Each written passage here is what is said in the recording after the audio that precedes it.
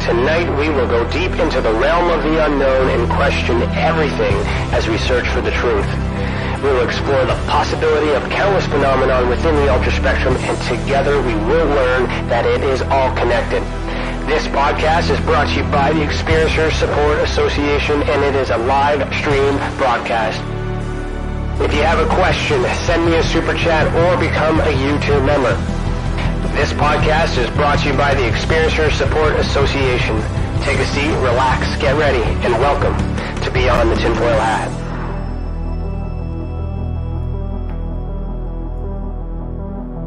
Hello, everybody, and welcome to Beyond the Tinfoil Hat. Today is Thursday, September 22nd, 2022, and I'm Ryan Stacy. I'm your host this evening. I'm a licensed private investigator, citizen journalist, and the director of investigations for the Experiencers Support Association. Welcome to the channel, and thank you for joining us this evening. A special thanks goes out to all our YouTube members who help us keep this program and others free for our experiencers. Remember that as a member, you get to ask questions live here tonight. For all you non-members, you can support by super chatting or sending a tip on Rockfin. And remember that every little bit helps. So thank you. At the 2-hour mark, CC and I will have our after chat. So stick around and we will keep that conversation going and chat with everyone in the live chat while we discuss our thoughts about this episode and share some recent news for Tessa. All right. So I'm going to try something new here. Tonight's theme is paranormal research author and inspirational speakers. Our guest for season 4, episode 30, is Morgan Knudsen. Knudsen? Yeah. Did I say that right? All right. All right, thumbs up. All right. She has been involved in the world of paranormal phenomenon for 20 years. Her story with a great-grandfather. Her story began with a great-grandfather, Dr. Albert Durant Watson, who was the president of the Association for Physical Research of Canada in 1918, which was one of the first paranormal associations developed in Canadian history. Co-founding and leading Entity Seeker Paranormal Research and Teachings in 2003, her experiences and knowledge has led to researching and co-creating a unique investigative program called Teaching the Living. Subsequently, she has been featured on and hosted numerous specials and TV shows, such as A Haunting on the Discovery Channel, Destination America on T&E. She's been on the Travel Channel, CBC, CTV, Plant, TLC, and Crime Investigations as well. Her work has also been presented at the Rhine Research Center by the Windbridge Institute in 2020, and she is a member, host, and a feature presenter at the Parapsychological Association. Morgan uses her outgoing tell it like it is approach in determining haunted locations and creating solutions for the people involved. I like that. Her programs are now practiced in 3 different countries and a part of numerous social work and psychology secondary education courses in Edmonton. Oh, so you're Canadian. Nice. Morgan subsequently received the award for the City of Edmonton for outstanding service in 2008 and graduated from the the Alvarado Zingron Institute for Research and Education 2 years in a row, receiving 2 graduating certificates of distinction in parapsychology. Morgan is also a regular contributor to the #1 magazine in the UK, Haunted Magazine. Morgan can also be heard on her podcast, Supernatural Circumstances, with co-creator Mike Brown, Dark Poutine in quotations, which that's interesting, which delves into the mysterious, the spiritual, and the fascinating things in our universe. You can find her and everything else on entityseeker.ca. All right. So Morgan, put on your tinfoil hat. We're about to go down a rabbit hole. How are you doing? Good. How are you? Good. You have quite the experience. Wow. Thank you. It's been a journey. So. Yes. So before we get into that, we're going to start with our icebreaker question, which is provided by CC on behalf of the Experiencers Anonymous group. And I'll just play a little jingle here.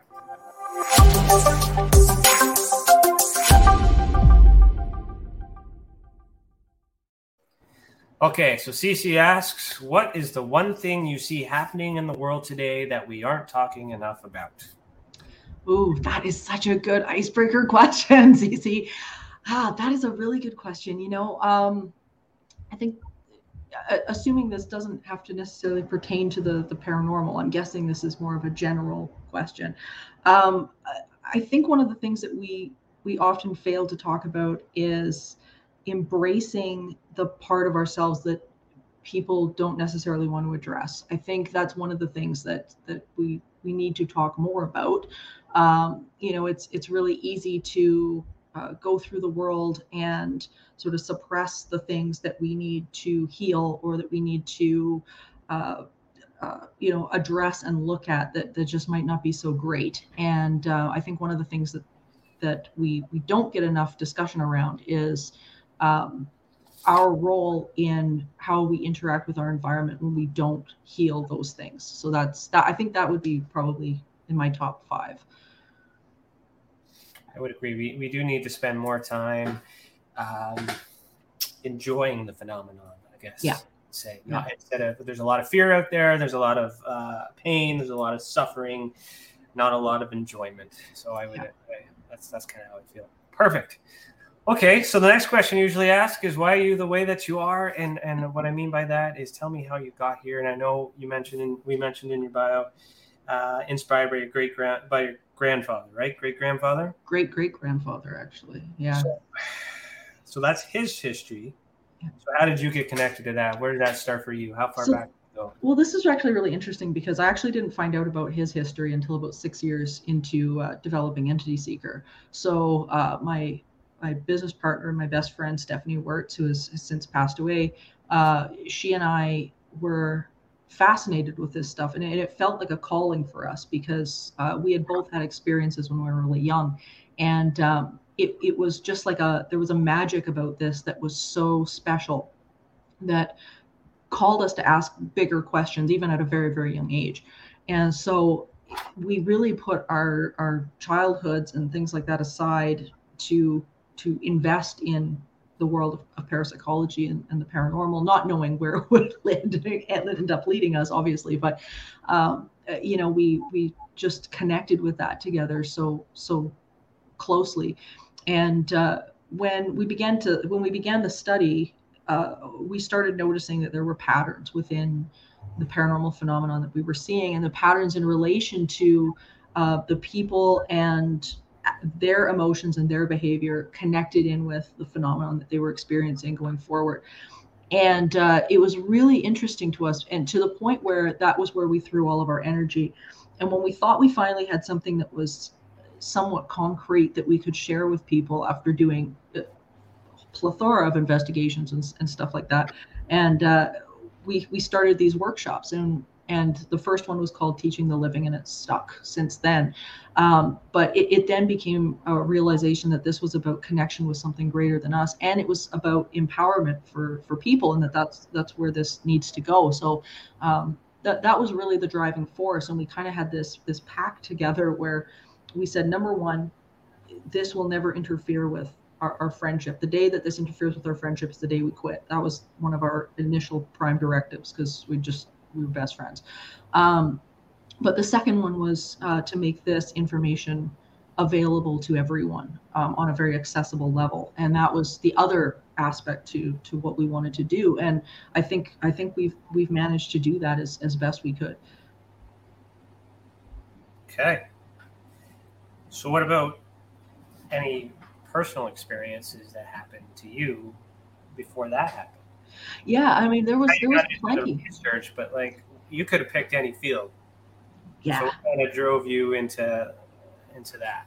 Well, I was really fortunate, first of all, because I grew up in the era where the investigators that you could access were people like Lloyd Auerbach and Carrie Gaynor, and people that were extremely reputable researchers.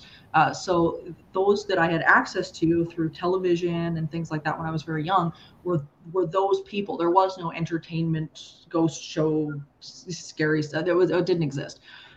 So I was really fortunate in the fact that when I had caught some of these programs on TV, I was exposed to some very, very solid, good information. And we were, at the time, my family and I were living in BC, and we were living in some pretty amazing places that had some crazy phenomenon. One of the instances that I remember very clearly was a house that we lived on in this one cul-de-sac, and it had an incredible array of phenomenon, everything from the residual energy of a woman screaming. We had doors opening and slamming that didn't move. We had a dog that would jump up on the end of our beds that you couldn't see. It was really, really unique stuff going on, and it was constant. Like, it was just all the time. So I was really fortunate in that I lived in a number of these places that really immersed me in this phenomenon for real. And to me, as much as the early incidents freaked me out, like it would any kid, it was one of those situations where I really fell in love with the phenomenon. It was like, this is all this stuff that we're being taught all our life shouldn't be happening, and here it is. We're experiencing this. And I was fortunate to have really open parents about this also.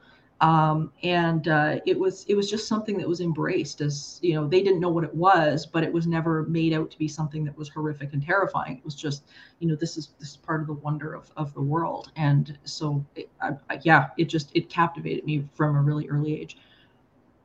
Cool. Well, it makes sense. I had a similar experience too, because I'm a UFO guy now, but like, I've always been paranormal. So like that curiosity, right? So you know that it exists as an experience, or when you experience it, but then you want to know more, and then you got that inquisitive mind, which is why you create all these things. So when you say you created this program called Teaching the Living, what exactly are you teaching? Well, it's not really us that's doing the teaching; it's the phenomenon that's doing the teaching. But it's really ultimately the understanding that what we are experiencing and the energy and the emotions that we bring to the table are really creating in our reality as well. And that we really do have a co-creative experience with the universe, and specifically with paranormal activity, like such as hauntings and what people consider hauntings, and psychokinesis and things like that. The parapsychology is not separate from the living. And oftentimes what we think, and what's driven home with us in the media and some of the TV programs and things like that, is that this stuff is asserted on us and that we have no control over what's going on. And we really do. There is a mechanism where we've got this ability to not only interact with the phenomenon, but at times create it. So when we're delving into the realms of things like psychokinesis and research by people like Dr. Scott Rogo or people like that, you've got a whole nother level of exploration that you can begin to delve into, and that's really what I try to bring to the table with people, is that this can be some of the most empowering information you're ever going to get. But we do have a role to play, and when we start to own and understand that role, then you can have some amazing experiences. Mm-hmm. And I appreciate that too, because there are in my experience, there are a lot of people that come to the reporting part not understanding what's going on, but there's these fears and these anxieties and these judgments and thoughts that are associated with it, which may not actually be true. It's just that fear of the unknown. Why me? Why this? What's going on? We don't understand. So when we work with them and we remove that and we realize that it's still possible, are you on the side of where do you fit on this? What do you believe is happening when you talk about the phenomenon? What is the phenomenon to you? Well, I mean, in my field, I deal primarily with things like hauntings and stuff like that. So, I mean, talking about UFOs, I mean, I think it's a slightly separate category, but from my perspective, in terms of hauntings and stuff like that, it really is the study of consciousness, and it is our interaction with the greater consciousness, and whether that be survival after death, whether that be our the greater portion of our consciousness and how it affects the world, whatever that looks like. But I think there is a universal consciousness that is not emergent from the brain, but fundamental to the universe itself, and that the brain is translating said consciousness. So so I think for me, it's that interaction with the phenomenon and how we are as physical beings in relationship to that greater source. Mm-hmm. So, with consciousness in mind, and you mentioned hauntings, are they the same thing or separate? Is this a consciousness event?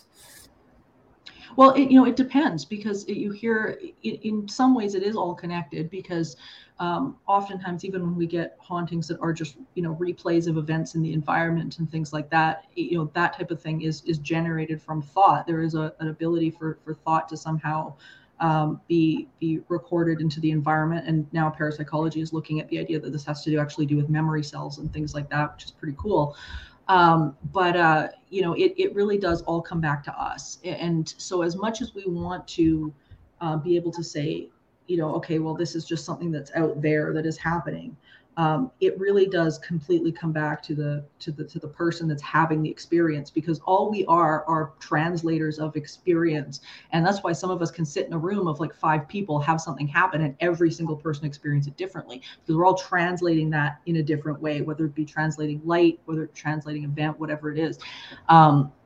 So I think when it comes to, like hauntings and things like that, if you're talking about, say like, maybe a disincarnate intelligence or something like that, that's in the space, again, it all comes back to, is this thought? Is this, consciousness is being projected from somewhere else? Like, so it all does tie back to that one question, I think.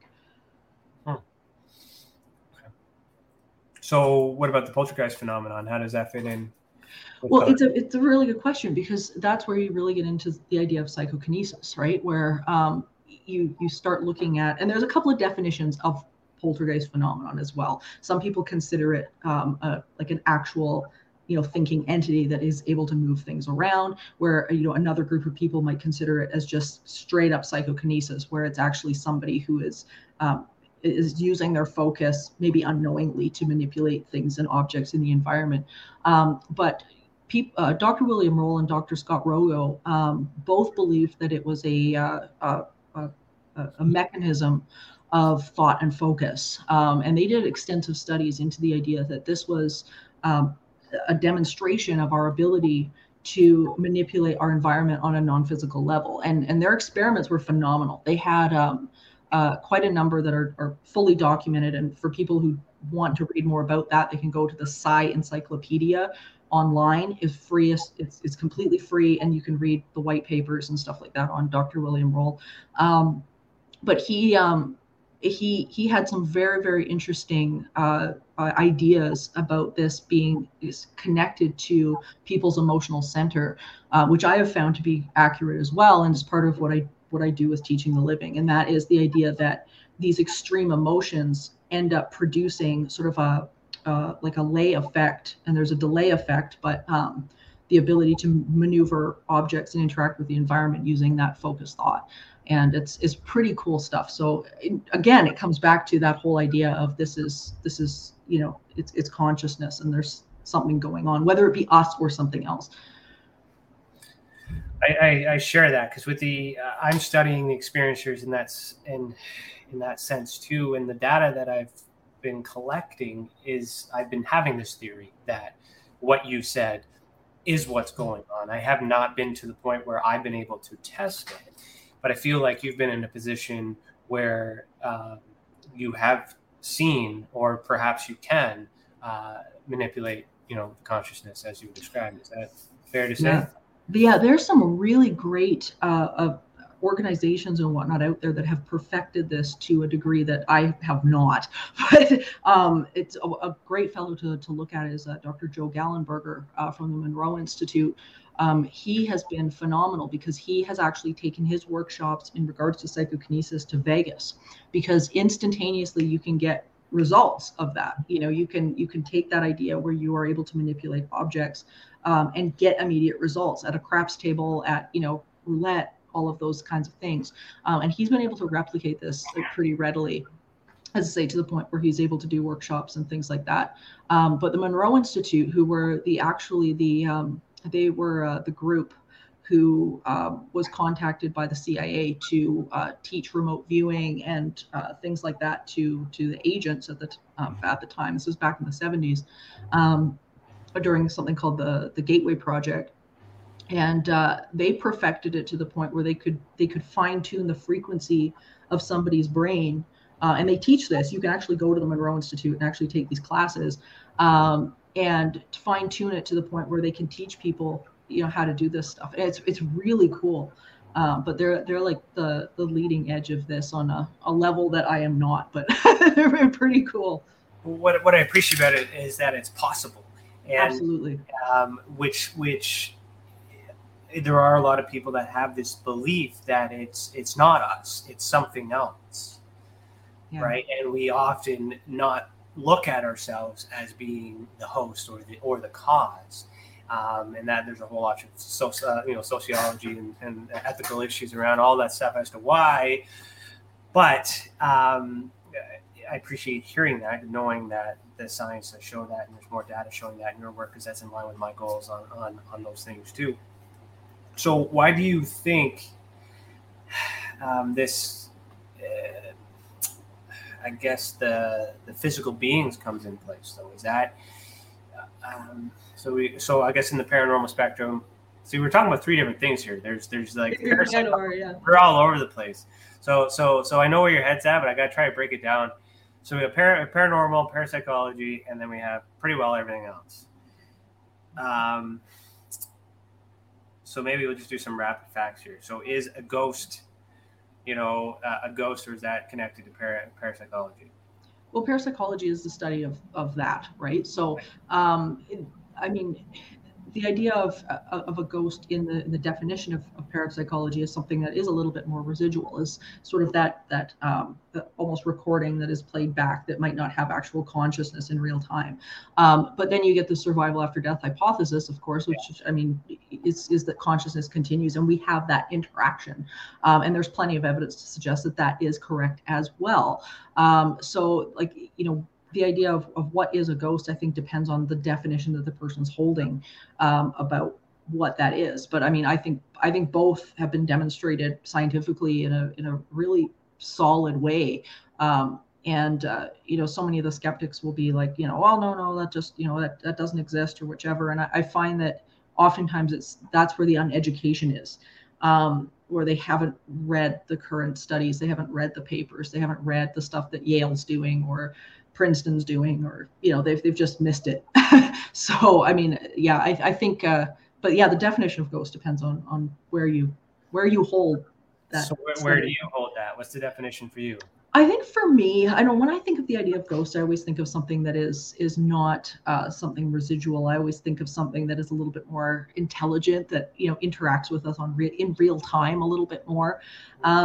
So I think that's where I sit with it. At least when it comes to mind for me. Yeah, coexisting in real time. Yeah. Not in the past, not in the future, but again, it could be either or. But I'm comfortable with coexisting. So if it coexists, then that means it's living. Is it human? That's a really good question, and I think that's where a lot of debate has come in over the years. I know for me, there's definitely been case studies that I've done, and the Monroe Institute came to an interesting conclusion about this as well in their papers, where they were finding that they were dealing with something that they would consider like a thought form, where it's thought that's projected and then has become intelligent through focus. And it's an interesting study. So in Canada, in the 1970s, Mensa and the Toronto Society of Psychical Research did a really interesting experiment called the Philip experiment. And they were actually able to demonstrate and prove this, that a lot of what we're experiencing is these thought forms that are focused to the point where they have a consciousness, and you're able to interact with them. So what they did was they actually had this group of people that created a character by the name of Philip that they called Philip, and they gave him a backstory, and they did all of these different things to the point where they convinced themselves that this Philip was real, and they wanted to be absolutely sure, no doubt, that this is what the case was. And then they started interacting with it. They would come and do like seance type sittings and things like that, and acting as if Philip was something that you could talk to or conjure. So as they did this, they were sitting around their table, and they worked on this for about a year. And eventually what ended up happening was that Philip began to respond. And it would respond to its name. It would respond to questions. It would respond it would move furniture. It would have physical interactions with the environment. It was really phenomenal. And interestingly enough, it only knew what the participants knew. So if you asked it a question and the participant had the wrong answer, it would give the wrong answer as well. So, and they wouldn't, of course, know that until much later that the answer was wrong, but it was coming from that specific person. So they recreated that event again with a new group of people with a character they called Lilith, and they were able to repeat the experiment again and again. This happened. So long story short, anyway, long answer to a short question is it all human? No. I think there is strong evidence to suggest that we are dealing sometimes with this thought forms and that thought and consciousness creates, which really screws up people often because they think, well, how is that possible if they don't have a brain? But the current model that parapsychology is working with and that science is now leaning into is that the consciousness itself is not emergent from the brain. It's fundamental. So our brain is translating the consciousness in the same way our eyes translate sight. Our eyes don't have an image inside them. Our eyes translate light and energy to give us an image that our brain concocts out of the molecules and atoms that we're looking at. And they're looking at that with consciousness and thought and things like that as well, that the brain is acting like a translator. So that being all said and done, the idea of Philip being created through thought and focus becomes really probable.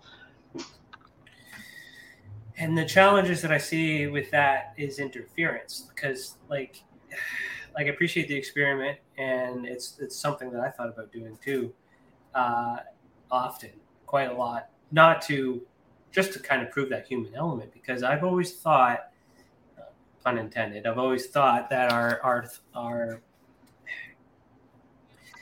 like, okay, so the seance for me. So this is as an investigator, I'm looking at a seance. So we got individual people trying to all share that thought or share that energy to get an answer from this device.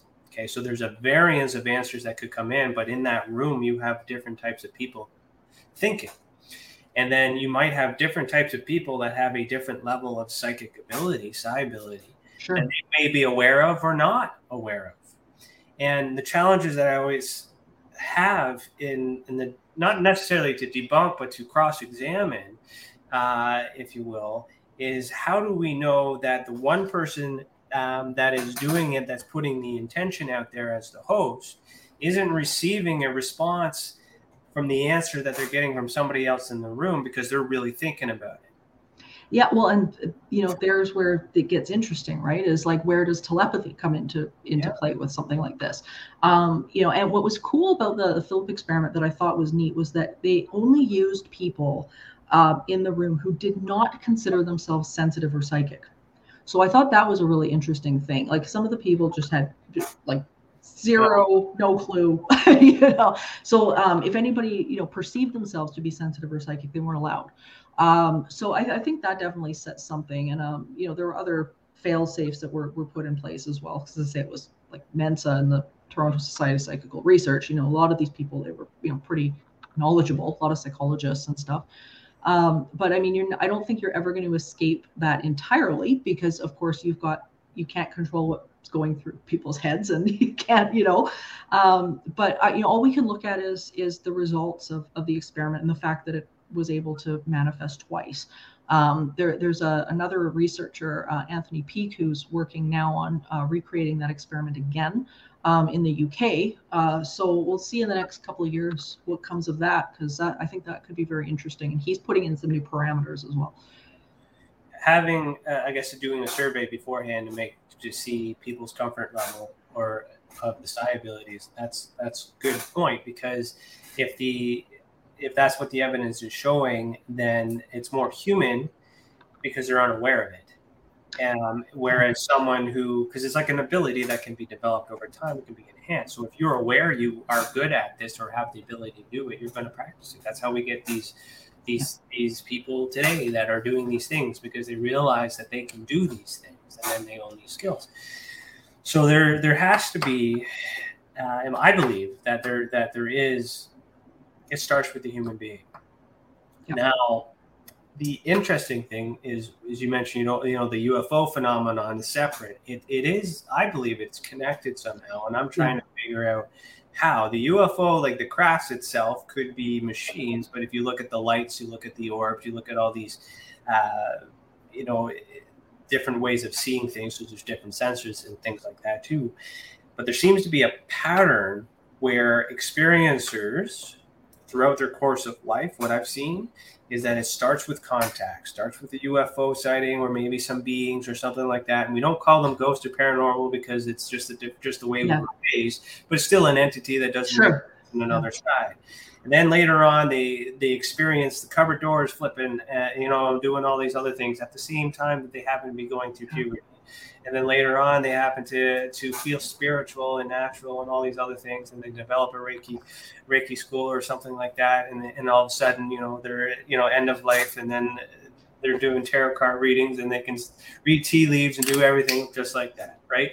So, like, I'm totally like generalizing here, but the point that I'm trying to make at it is that I'm finding that it's very common that it started with some sort of contact. So perhaps we weren't always like this, or we have been always like this. Like, what do you think? Like, where did this start? Because we're evolving now.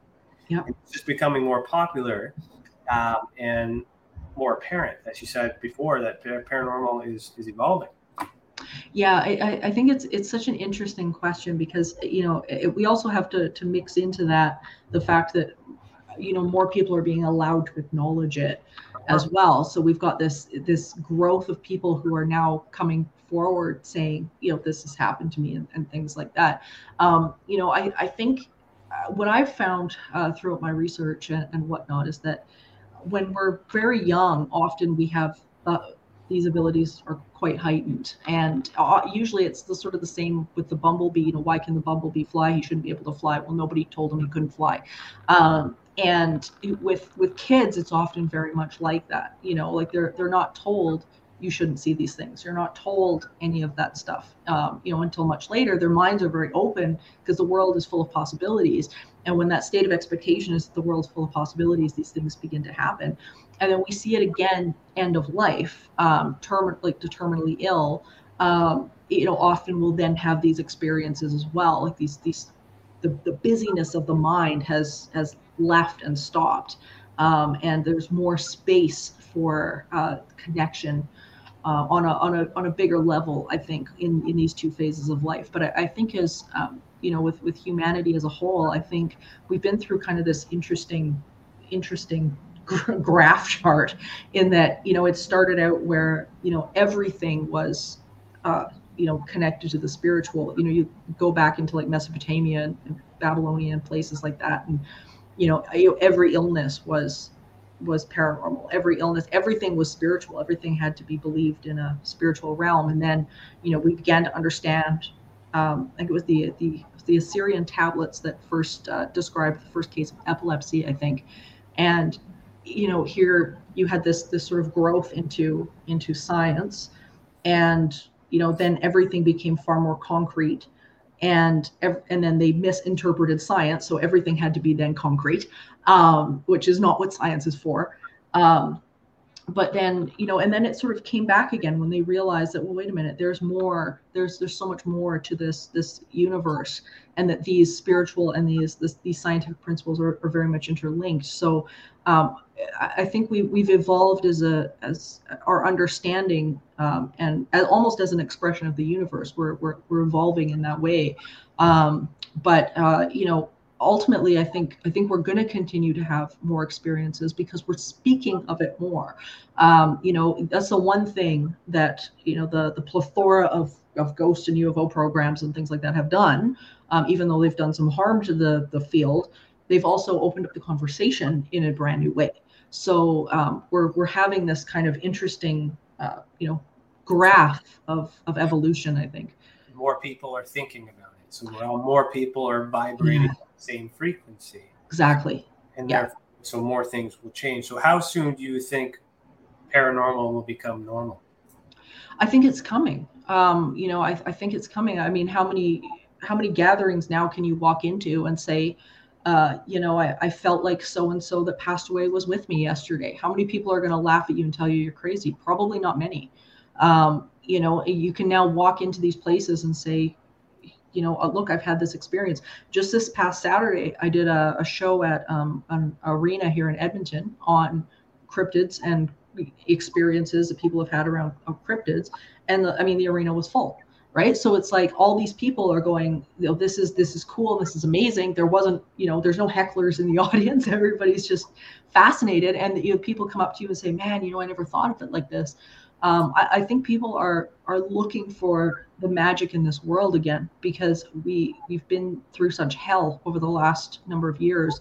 And I think people are looking for that connection and for that magic. And I don't think people are sitting in judgment of that. They're sitting in judgment of a lot of things, but that's not really one of them anymore.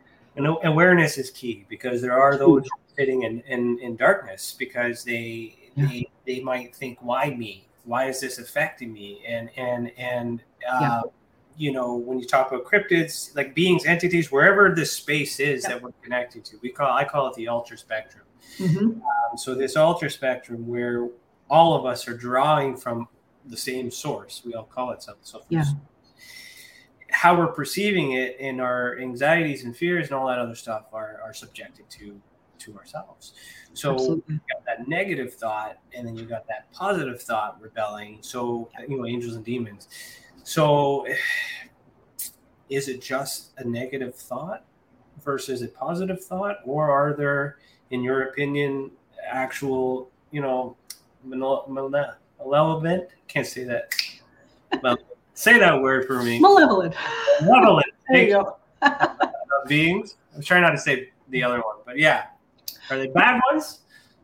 Yeah. Well, the way I always bad thoughts and good thoughts. Yeah, and the way I always explain it to my clients is it really does come back to your predominant place on that emotional scale, in terms of what you're going to end up receiving. This is one thing that I noticed really, really early on, and Stephanie and I did a really deep dive into a concept called blue zones. And the blue zones are really interesting because they were designated by a National Geographic journalist, a freelance journalist by the name of Dan Buttner. And he was told to go find the happiest places in the world. And this was really interesting for us because when he did, so places like Icaria, Greece was on the list, Loma Linda, California was on the list, Sardinia, Italy, Okinawa, Japan, there was a whole bunch of these blue zones. Interestingly enough, I think Loma Linda was the only one in the US. And I don't think Canada had any of them. But they were designated by what they called the Power 9, and the Power 9 were things like, how supportive are the people around you? Do you prioritize support? Do your communities prioritize, well-being? Are people allowed to get the time off when they need it? Basically, and none of it had to do with money. It all had to do with your own ability to maintain your well-being. How much people walking, enjoying outside, things like that. And what I found really interesting was that when you dove into the experiences of these people in these different locations, their interpretation of spirituality and paranormal activity was very different than the West. So for example, you'd go to a place like Okinawa, Japan, and there was a military installation there. It was there for many years. And they wanted to bring the westernized, crazy haunted house experience to Okinawans because they were like, oh, you guys don't have a haunted house? Like what? We want to do this thing for Halloween. So they built this thing, and it was like the typical scary walk through the house and people are screaming and whatever. And nobody attended it. And they couldn't figure it out. They're like, no, like this is cool. We have these all the time in the States. And the Okinawans were like, yeah, but the paranormal is not scary. Like, why would you do that? Yeah, they couldn't connect with it because they're just like, yeah, but it's not though. Like, why would you think that the afterlife is something terrifying? So they couldn't connect with it. And so they weren't having these same experiences that people over here were having with these frightening things. And so when we really began to look at that, we just realized that, where not only our expectations sit when we experience these things, but, if we've got a bunch of junk that we haven't healed up, if we've got these emotional issues, or we're predominantly angry or predominantly frustrated or whatever's going on, interestingly enough, when you look at the cases, you can really easily correlate the type of activity that's going on with the people and their emotional state and what they're going through in their life.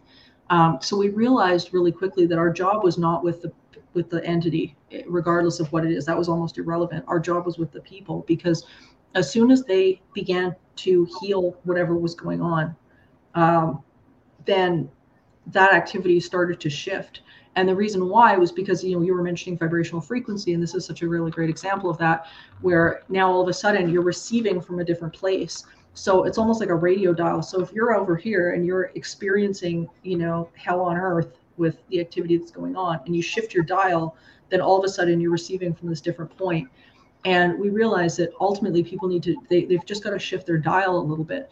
And so our focus mainly became that, which is what teaching the living became, and which is why it ended up in social work and psychology programs and all sorts of stuff like that, was because it really does come back to the person, like what we were talking about. So, is it about negative and positive thought? Yes, but on a wider scale, I think a broader scale, more about how we're feeling, and therefore the thoughts we're thinking are generated from how we're feeling.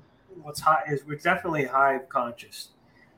Like the environments do change us, and in a good place with a lot of good things, you're going to create a lot of good energy. And then in a bad place with a lot of bad things, you're going to have a lot of bad energy. And you as an individual could tether between either or. Absolutely. Unintentionally, because you can feel it. You walk into a room, we can feel when there's someone in that room that you like. Absolutely. Just shitting on everything. You may not know who right away, but you're like, this is not good. I'm going to go back over there. And we feel that. And so there's different parts of the world that feel differently. So like to kind of like come into the whole, again, just because I like when people think that the UFO community is different than paranormal, because my job is to try and bridge everybody. That's what I'm trying to do is kind of share the thought there, is with this PSYOP idea where propaganda and mainstream media and all these other things, they have these rules and plans in place, perhaps allegedly, to instill a certain thought for a certain reason. So like if we have like war, for an example, war, even the threat of war, even the pandemic put a very specific thought in mind to everybody at once. Yeah. And when everybody had that thought, everything kind of collapsed. But then eventually we started to think differently after a certain amount of time, and things started to change and all these other things. Yeah. But if hypothetically, according to some conspiracy theorists, if that was deliberate and on purpose, my question is, why would we want the entire world to feel negative at the same time? Well, negative is powerlessness, right? Like, when you're angry, you're by far at your weakest state. You're not clear. Your head's not clear. Nothing's clear. You're not thinking about other people. You're not thinking. It really is your most powerless state, because you feel powerless, and therefore the results that you end up getting are often an echo of that. Anytime you've got a system or anything like that is looking for, like a control over people, or whatever happens to be the case, it is far easier to control people who are upset and emotionally reactive than it is for people to control somebody who is clear and can remove themselves from the emotion of what's going on. There was a quote a number of years back. It was so interesting, from Goebbels, from World War II, propaganda minister from the Nazis. And he said that there was no way that anybody in their right mind, anybody was a clear thinker, would buy into the garbage that they ended up promoting their propaganda. They said there's no way. He's like, that anybody's going to believe that. And he said, I had to figure out a way to sell it. And what he determined was that he could sell it by appealing to people who were extremely emotional and easily upset. And once you can get in with those people, those are the people that will grab it and run with it and sell it, because they're not thinking clearly anymore, and they're not connected with source. They're not connected with who they are. They've lost that. They're absorbed into the mind. And that was how you do it, because no clear thinking person is going to buy it. And I think with this, with where we kind of sit right now, that's one of the reasons I think why connection and why things like parapsychology and like what you're doing with the experiencer support group and whatnot is so important, because as that healing starts when we are able to connect back with the greater part of who we are, and realize that the mind and the thoughts that we are thinking are not the real us. It's not the real, that's not who we are. We are something more than that. And when we can realize that we are that stillness behind the thought and we are not the ego, then we really start to gain back control of who we are. And you can feel whether or not something's right when you hear it. So when you're listening to things, whether it be on the TV or the radio or other people or whatever it is, when you're listening to these things, when you're in touch with that source, instinctively when something isn't right. You don't have to have somebody tell you. You're just like, this doesn't feel right. Yeah. And I always said that people don't change unless they feel different. Yeah, absolutely. There's a readiness, right? Like there's 4 readiness steps for change. And the last one is, like the first one is you're just forced into it. But then the last one being that you can't bear to deal with the situation you're in one more second of one more day. And you're so sick to death of that you'll do anything to shift. And a shift is important, because like to be in the middle, I often consider, maybe it was done deliberately, or maybe it was just a happenstance or whatever, but it's the why. So if it was done deliberately, what is the end game? And to reference what we've been talking to, if there's more people becoming aware and more people sharing love, then we get more love. If we were to do an assessment of the negative thought versus positive thought pre-pandemic, I would wager that post-pandemic, there is more positive thought than negative thought, because we've all been humbled by losing all these restrictions. So now the vibration, the positive vibration, should increase in theory, because we all should be grateful for all the things that we have all took for granted. So all the conspiracy theories out there, if it was done deliberately, then it was done wisely, in a sense, to push us into a positive future. Because if more of us think positive, then more positive things will happen. So, and that's just evidence that show we as human beings are energy beings. Otherwise, we wouldn't be affected by negative or positive thought. It wouldn't matter. We'd just be robots. Well, and a great example of what you're talking about is there's a project that's been going for quite a while called the Global Consciousness Project. And what they do is they use random number generators to track differences in the global consciousness field. And they've got these random number generators all over the world. And whenever there's something that happens, like, for example, the death of the Queen as of recently, or we all felt that. Yeah, they did it at Burning Man. They tried it at Burning Man. All of these different high level or crazy events. I think they recorded it during 9/11 as well. But really impactful historical events that they've tracked, and it's very interesting to watch, because it's like here you'll be going along in life and the random number generators are just doing their thing, and then all of a sudden something happens and the random number generators just bloop, and you're like, what is this? Like, what just happened? And it's like, it's a really fascinating thing. And some of the things that you think would, disrupt the RNGs don't. And then other times you're like, wow, people were really paying attention to this. But it's a neat thing to be able to see statistically, on a piece of paper. It's pretty cool. It's science, Yes. It's scientific theory to measure and quantify something that we can't touch or see or anything like that too. So it's just, again, proof. So So is there, in your opinion, with, I guess, life after death? Yeah, I believe that. This stuff is happening, coexisting in present time, communicating with each other and other things. But how does the soul continue after, after we check out?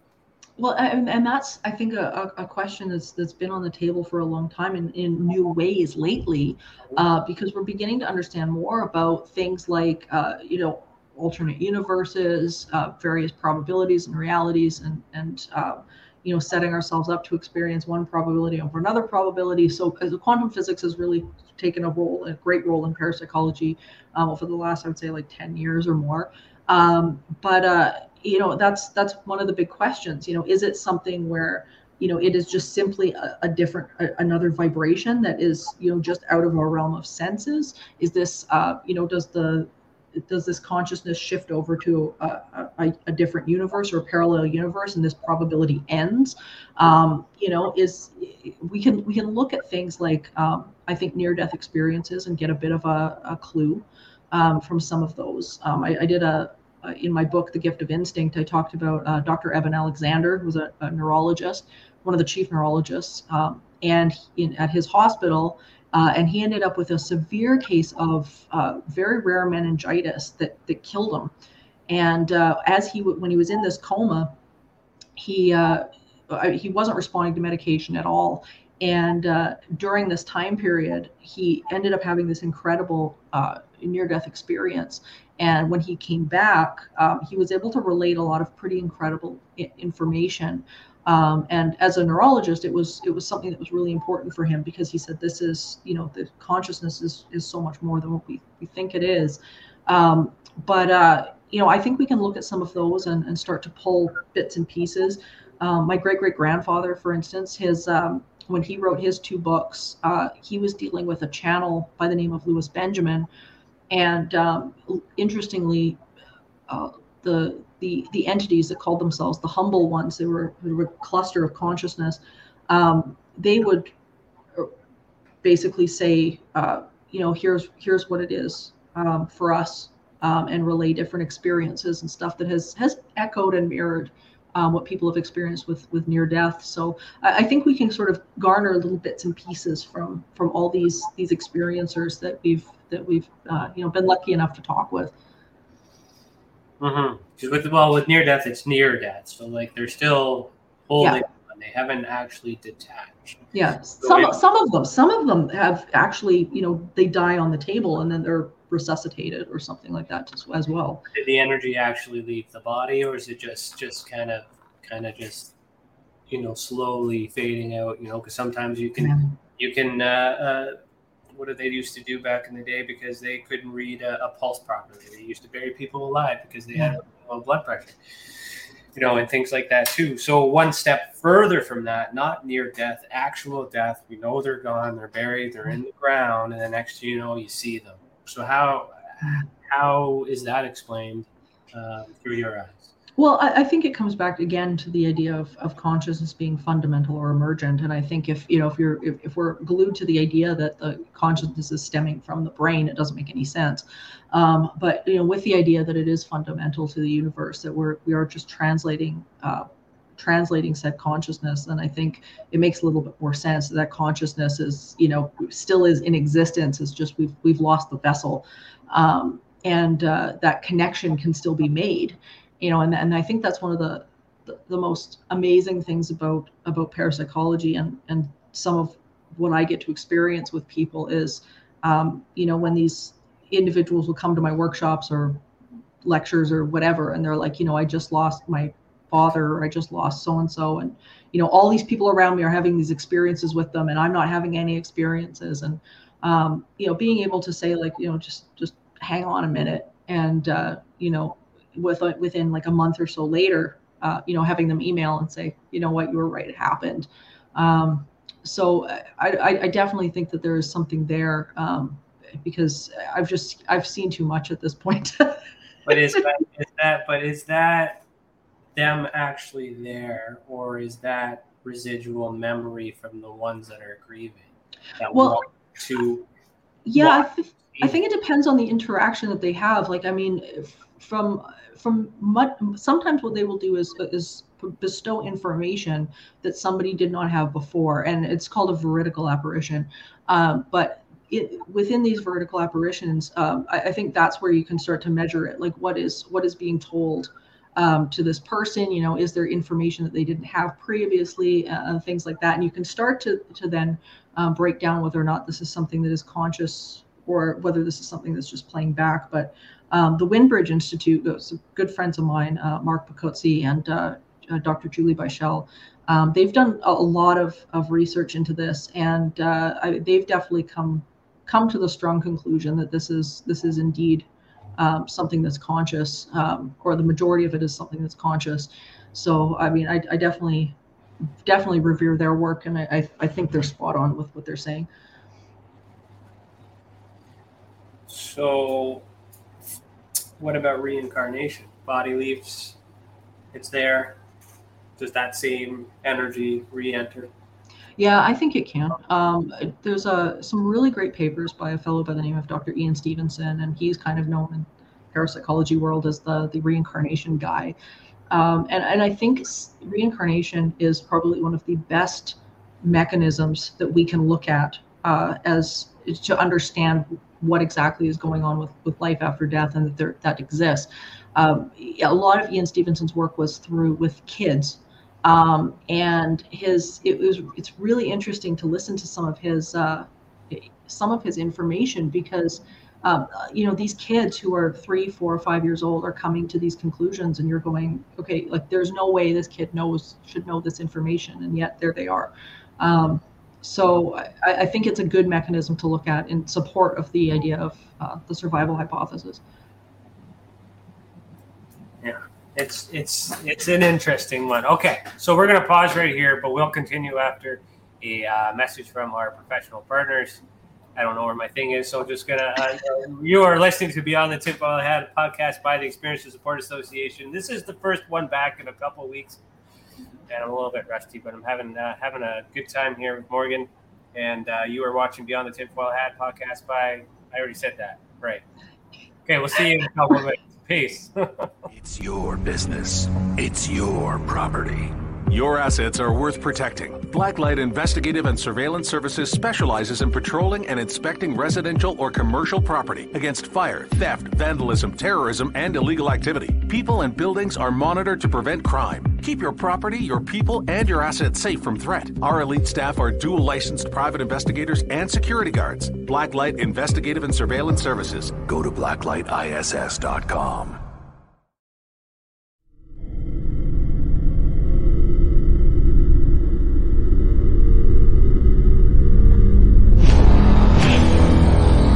The same thing that draws aliens to our planet is the same thing that draws us to others. Exploration, curiosity, sustainability of life. That's why we go. It would make sense as to why they're visiting here. Travis! Quit playing around, man. Get back here. Travis! The last thing I remember was this numbing shock. Stunning sort of a feeling. Very powerful. Get away from me! I was just out of my mind with fear, just screaming the whole time. It's been theorized that aliens prefer remote areas because they don't want to attract attention. Whatever it is that they're doing, they would want to do that in a less populated area. There are multiple accounts of the same thing from people from all over the world. People that do not know each other, do not live in the same cultures, and they're all looking up, they're all seeing things in the sky. So it would be naive of us to think that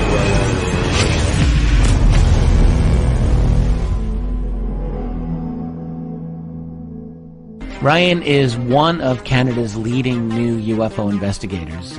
He conducts and oversees UFO investigations on a constant basis and was really taken by his research. He's compiled a tremendous amount of data regarding UFOs in Canada. And just as interesting, he really goes over how UFO investigations are done and what are some of the mistakes that people make when they submit evidence. Note for starters, don't edit your videos or photos before you send them. If you want to hear more follow-up conversation between Ryan and myself, you can go to richardolanmembers.com, where we have a candid conversation on ufology, the paranormal, and more. And remember, while we learn and grow and search for the truth, let's be good to each other.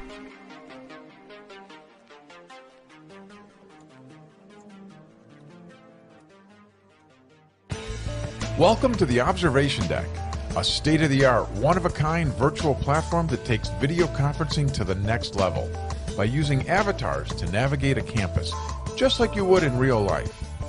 First, you install the application and design your very own unique avatar. Then you're free to explore the various areas of the campus at any time from anywhere. There's so many areas and activities to choose from on the platform. There's a 1,000-seat auditorium, a large expo hall, a movie theater, a nightclub, an art gallery, and even a beach. Come attend a conference or take a class or hear a lecture. Meet new friends and interact directly with presenters. It's all right here on the incredible Observation Deck campus. Where in the world will you go?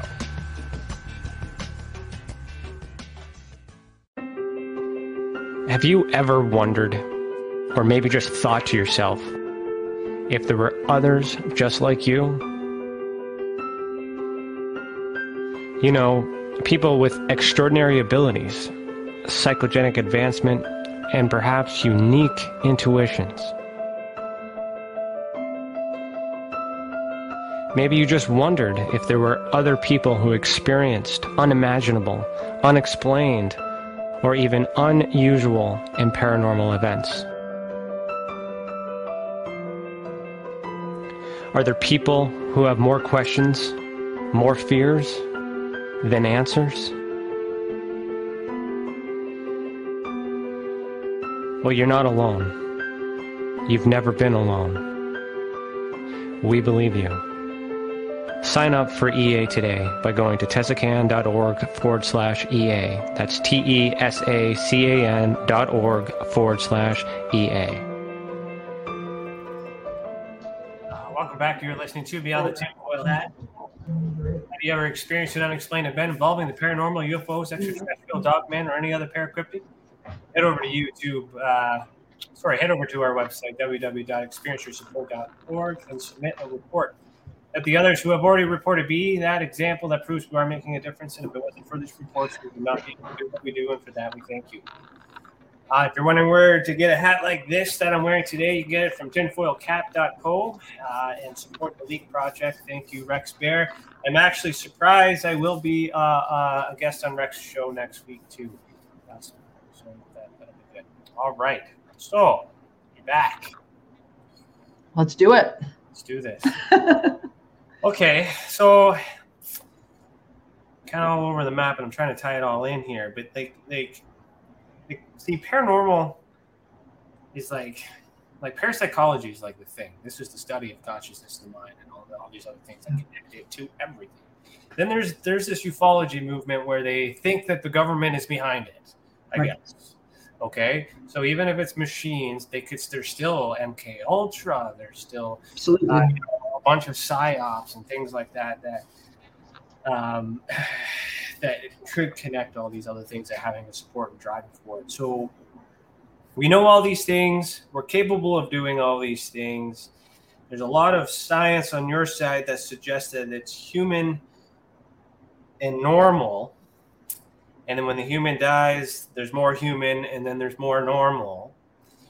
Where do you think this idea comes from? These cryptids, as you mentioned before, these beings, these aliens, these monsters, because those are physical. Some of them. Like you have the elementals, I guess, as well in the spiritual side. So where does that fit? And because they don't biologically look like us either. No, and it's interesting that it's a great question, because this is actually something that myself and one of my researchers, Terry Lynn Blake, we've been pondering this question for quite a long time. Around especially some of the recent cryptid sightings, things like Dogman and stuff like that don't fall into the physical, but at the same time don't fall into the non-physical either.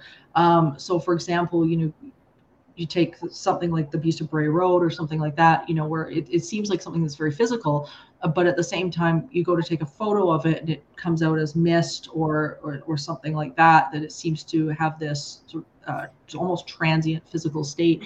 And I think it bears repeating, or at least reminding of us normies in our meat suits, that we're not entirely physical either. We're definitely land a little bit further onto the physical spectrum, but at the same time, there isn't sort of a non-physical and a physical. This exists on a very much a spectrum. So I wonder with cryptids, just where they kind of sit within that spectrum, and maybe aliens might fall into this category as well. Is just to where it actually sits within the spectrum of physical to non-physical. Even in hauntings and stuff like that, we still get physical responses and reactions, like physical movement of objects, walking into a room and seeing somebody physically and feeling someone's physically sitting on a bed, which actually moves the bed, stuff like this. There is a physical component to it, in the same way that with cryptids, there is a very strong physical component to it. So I don't know. I almost wonder if it is on the spectrum, but I mean, in terms of like where they're actually coming from, I think is a mystery to everybody at this point. Would it be possible that they are in that realm in which we're drawing all this consciousness from? Yeah, I mean, I think at the end of the day, I think everything comes back to that. I think everything comes back to that source. But as to what degree or where from, I mean, there's been people that have reported, seeing flashes of light, and these things step out from, what they consider like almost like a portal, and they've stepped out in these flashes of light, and then the flash of light disappears and they walk off. I mean, there's been some really strange phenomenon that's been going around with some of these sightings, whether it be, aliens or Dogman or whatever it is. So yeah, I mean, I definitely think there's elements to our universe that we are so far behind on in terms of our perception that we really can't explain it right now. Well, yeah, like the metaphysical versus the physical, like it in my studies, I'm on this, like we want to believe everyone, right? We want to believe that what they have experienced is true to them, especially when there's concerns around it. You may not necessarily believe what they think has happened, but in common investigations, there's been numerous reports of stories where they've seen something incredible. You can tell by their character and judgment that they're telling the truth of what they believe it to be. There's plenty of opportunity to capture evidence, or they try to capture evidence and it just doesn't appear on camera. So that could be them not knowing how to use the camera, them not thinking about it, or pointing in the wrong spot. The skeptics can do that too. But if you have the belief, if you can prove the character and you believe them, and it makes sense because you have other people reporting the same thing, it might have happened in their mind without them realizing that it was a consciousness event, because they see it out in the reality and they believe it to be physical when it might actually be metaphysical. And so what I'm learning is that like you're studying people that are kind of aware that they have these abilities. There's a group of people that have these abilities, they don't even know it. Sure. And that kind of gets in the way. And for me, that would make sense because it's a place where all this stuff fits. But how do we measure that? How do we fit? Yeah, it's a big question. And, I think only time's going to tell in terms of what we're able to understand about that area of the universe. We're so far back right now in terms of this stuff, and some of it's just coming to light over the last 10 years. Just in the last little bit, less people have been labeled crazy than there were 10 years ago, and more credible people stepping forward to talk about it. So I think that's where we really have to lean into, trying to gather as much testimony as we can, and to be able to start to piece things together through what science is telling us, what many of these organizations, these research organizations are telling us right now. Because I know for myself, like there's some things that have just hit my desk in regards to this stuff that, I don't have an answer for, and I don't think anybody else does either. There's a good friend of mine in Wisconsin, or in Pennsylvania right now, but often does his investigation work in Wisconsin, Eric Mintel. And the two of us are going back and forth all the time because we have properties both in Alberta and in Wisconsin that are very similar. The two of them are like mirrors of each other activity-wise, and we have no idea why. They're sitting on fault lines. We know that might play a role in terms of the electromagnetics and things like that. But they're very similar property-wise in terms of the topography and geology and stuff like that.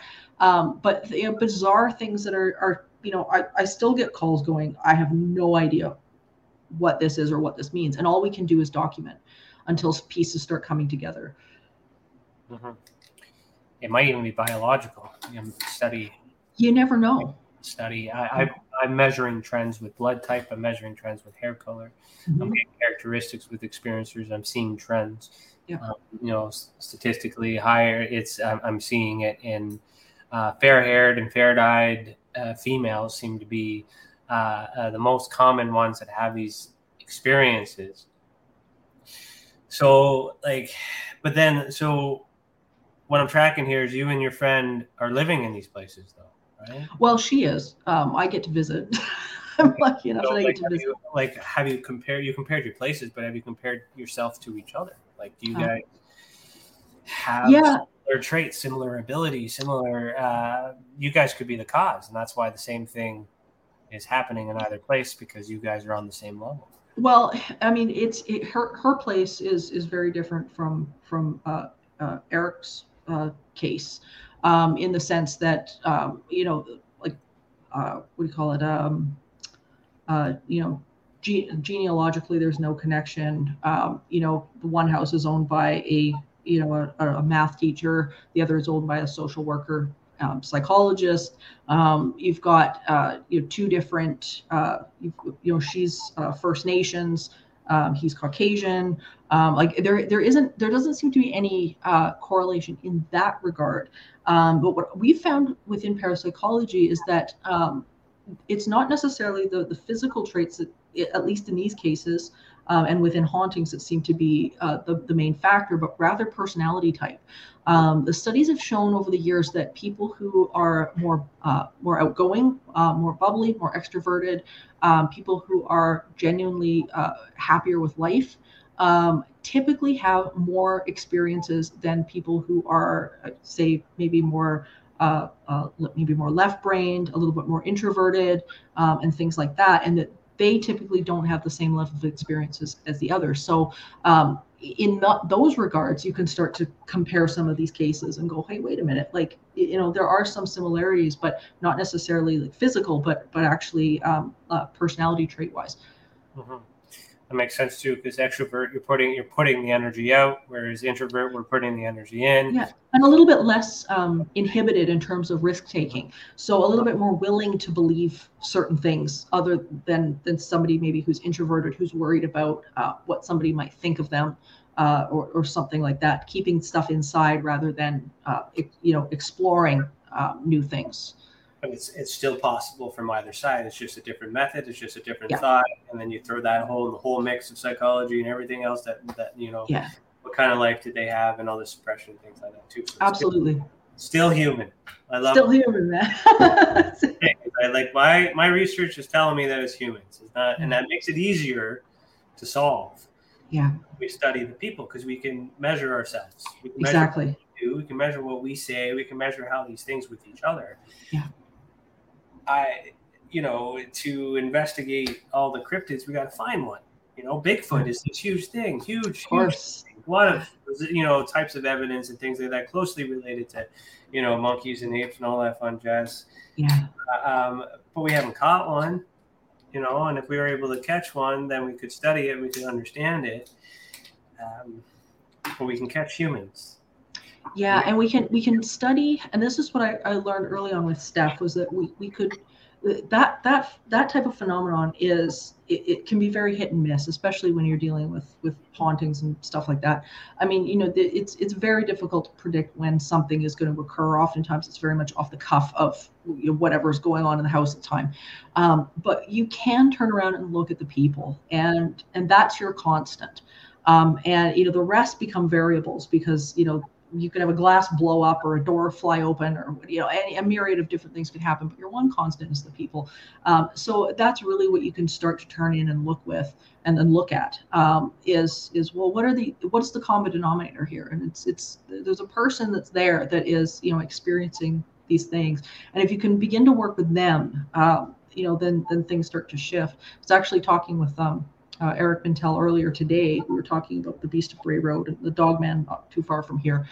And that was the one thing I was telling him, was that, we get the most positive responses when we go out to this property and just be positive. Like, how would you want to interact with something, and put it out there, and allow that to be your point of attraction, where now all of a sudden the experiences that you're going to have begin to meet the energy and the intention that you're putting out there, and it, I mean, almost 100% of the time you see a response. But it really is, it starts with you. You can't control what's going to happen out there. You can't, especially in this field. But you can begin to control your emotional set point, and where your point of attraction is going to be. When you can do that, then all of a sudden, the world starts opening up with this stuff in a big way. And interestingly enough, the psychic experiments that have been conducted in places like the Institute of Noetic Science and places like that, when people go into it with exactly what I was saying, with these set intentions of open-mindedness and positivity and joy and passion about something, the response, whether you're doing a Gansfeld experiment or remote viewing or whatever it is, they are so much higher than the people who walk in that are skeptical or miserable about it. That it's a drastic difference. So it's a measurable difference. You can see it just play out again and again. And I think, when we bring that to the field, then we see that reflected back there too. Mentioned Bray Road. I don't know if you can follow my pen, but there's a pennant there, that red one. I see. Yeah, that's the Beast of Bray Road right there. Very cool. Yeah, that's cool. That's why I moved my chair over to show that.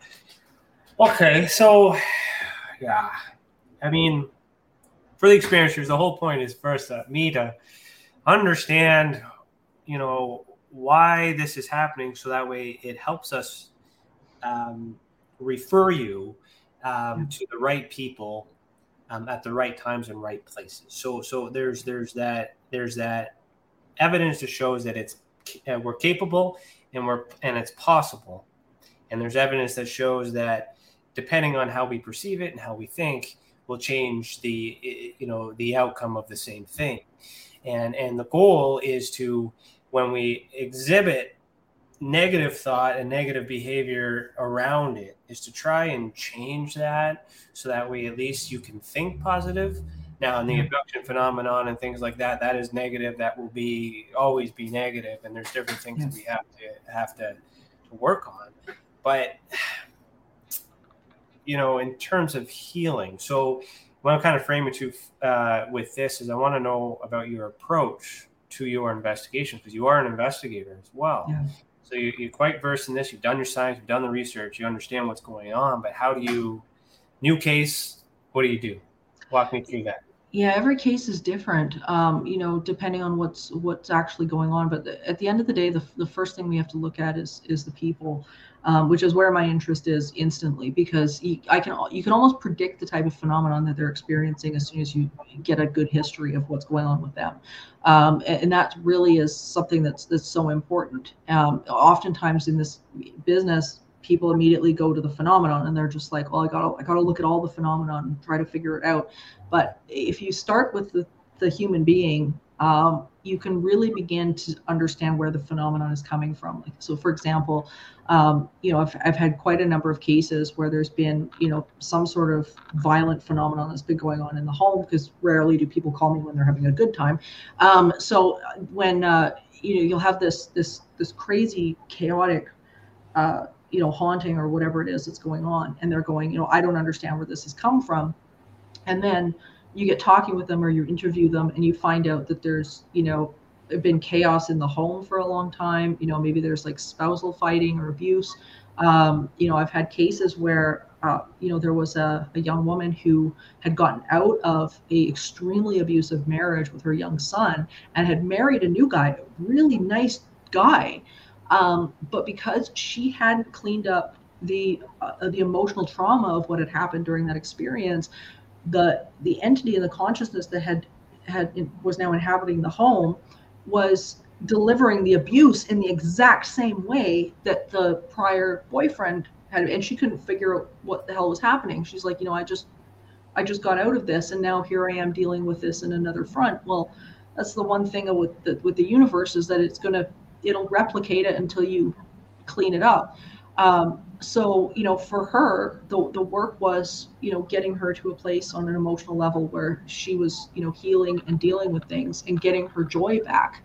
And getting some of that joy back within these people's experience is really, really, really key. But it's looking at what's going on in the home, looking at what's going on in the business. Sometimes it's a business, and understanding the dynamics. And then once you can do that, you can start to see the reflection of the dynamics within the spiritual activity that's going on in the house too. So once you can sort of clean that side up, and as I say, it looks different for everybody because every case is completely unique. And sometimes that involves pulling in outside resources, getting them to go to classes, getting them to, whatever it is.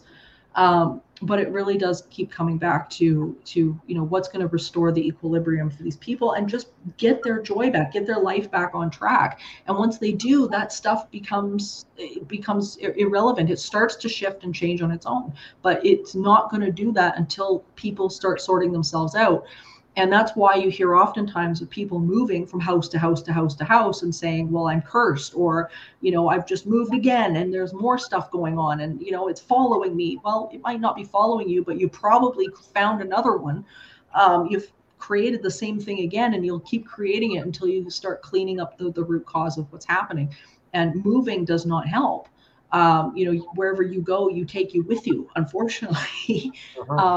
And so until that root cause is cleaned up, it's not going to change. It'll just show up in a different way. And sometimes it'll show up not in the form of a haunting. Sometimes it'll show up in the form of continuous bad relationships or continuous bad bosses. You quit one job, go to another job, and the boss is terrible there too. And it just repeats itself again and again and again. And since with some people, it just shows up as paranormal stuff. Mm-hmm. But not so paranormal, actual normal, because we're thinking outwards, thinking it has to be something. Exactly. There's that belief. If they're related in there, we want there to be something after. So belief gets in the way, faith gets in the way. Okay, so you're in a situation where all that stuff exists. You've done your investigation. You're aware that there's some untreated trauma that needs to be processed.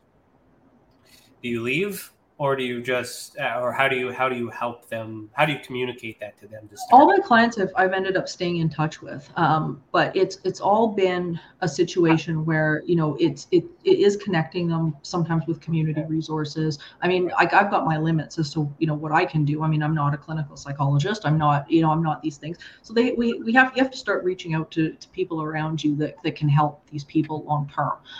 Because sometimes it takes a week, sometimes it takes a year, right? And it's their journey, but ultimately it's getting them to understand that here's where the change needs to happen. I can be a compass, but I can't be the solution. They've got to be the solution to what's going on, because they're the only ones that can make the definitive path to where they want to be.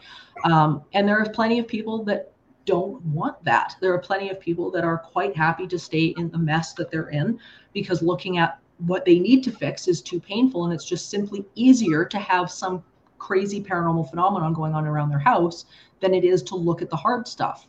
So there's plenty of that as well, or people that just, they just don't want to accept that they've got a role in it. So they're like, nope, this is something they want to play the victim, and they pull the victim card, and that's it. So I mean, there's plenty of people that don't want to do it that way, and that's fine. But at the end of the day, that's going to be the root of what they want to do. But I can point it out. You can lead a horse to water, but that's as far as it can go. Well, your approach is bang on, because that's the way it should be done with investigations. And even with victim crisis situation, they show up, they just witness a murder or suicide, something traumatic. They do the same thing, bedside manner. They deal with everything, and then they provide them resources, to help deal with that. Now, quite more tragic than other things, but I mean the concept of basically listening and being there, and then providing something, and then allowing them to make themselves better, if it's possible. So, in your field, like, do you find, like, you're not a clinical psychologist, but are there clinical psychologists out there that is willing to touch the subject matter with belief, and not just turning it around, say, throwing in schizophrenia and other terms like that? Yeah, and they're out there. Actually, a good friend of mine, Dr. Cal Cooper, he's one of them. He's a psychologist, and works at out of Northampton University, in Northampton, United Kingdom. And he actually has a program that he works with here in Alberta as well, that studies hope. And his specific area of study is bereavement and grief and parapsychology, and the relationship between all of those things. But there are people that are out there, and there's more coming. Interestingly enough, South America is really far ahead in that department, further ahead than a lot of the West, where they started very early on, sort of a counseling organization for psychologists and things like that, where people that have had experiences can come and connect with a psychologist that actually won't tell them they're crazy. And it's coming more and more, but that's one area where I think there's still progress to be made. There's a fellow by the name of Dr. Alexander Moira Almeida in South America, and his work has been fascinating, because he's been dealing with using fMRI imaging and imaging the brains of psychics and people that have had these abilities, and proving the fact that this is not a type of schizophrenia, that this is actually activating a different part of the brain. And his main goal is to try to eliminate the stigma that this is some sort of crazy mental illness, or something like that. And it's work like that I think is really, really important, and to not marry the two together in a way that, just because you have a mental illness means that these experiences aren't real. And just because you're having these experiences doesn't mean mental illness isn't real. And I think that distinction is something that's really important. But there are more programs that are coming out. But I would encourage anybody that is, had these experiences and is seeking a psychologist, really vet these people. Really vet these people, because you don't want to end up in a situation where you're just, getting prescribed medication or something like that for something that is a legitimate, personal experience that isn't tied to delusion. And, we're at that point, we know that, but not everybody understands that in the medical field yet. I appreciate that. And the reason why I asked that question is because I trust what you're saying, and I sense the truism from that, because I have vetted out some who claim to have credentials and learn that they don't. And there's manipulation, there's money, there's monetization, all that other stuff that gets in the way. And they are sure they're there, they're providing a need, but they're not actually doing the proper work. So, in the future, perhaps there might be a message there where we could perhaps share resources, so we could connect my people with your people to make sure if there's help available. That's something that I've always been looking for. And I'll give you an example, and we come back to kind of providing clearings at houses or something, some sort of support. So one of the options is, yes, referring them to outside parties, but you got to leave them there in the home. And a lot of times people resort to smudging or house clearing. Yeah.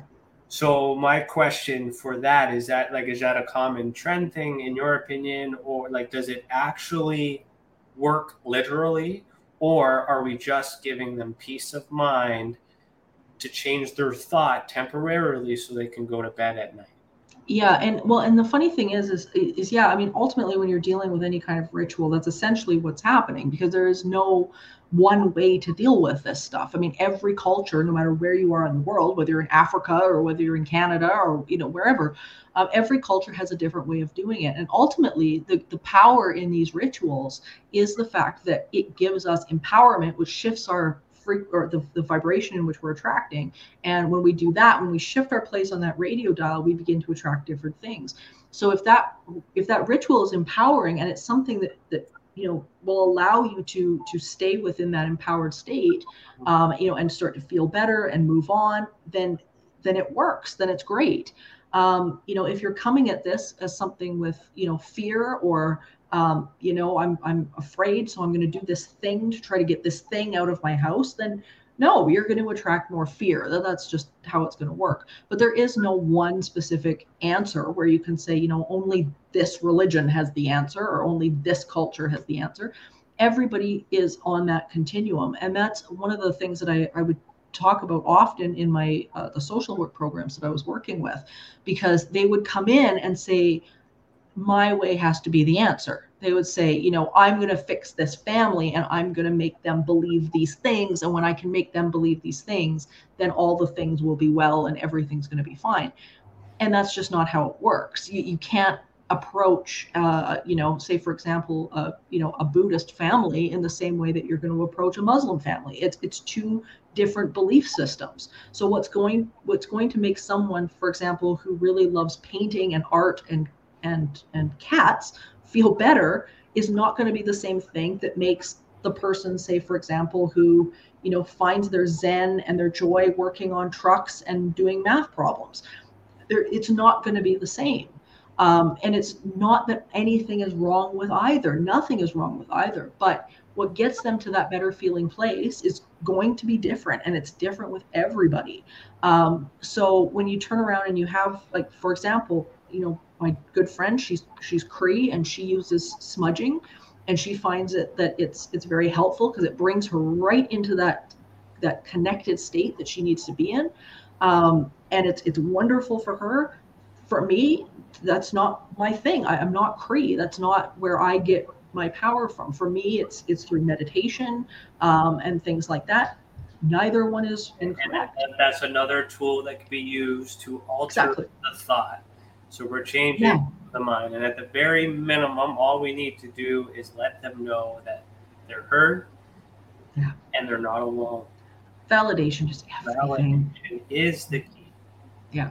So, thank you for doing that, because you're doing the same thing, and it's on the other side of the world, or wherever, it's the same thing. Different. You're right. Like, different methods, different. That's where it gets mixed up, because we have different faiths and religion and beliefs. But there's still a source.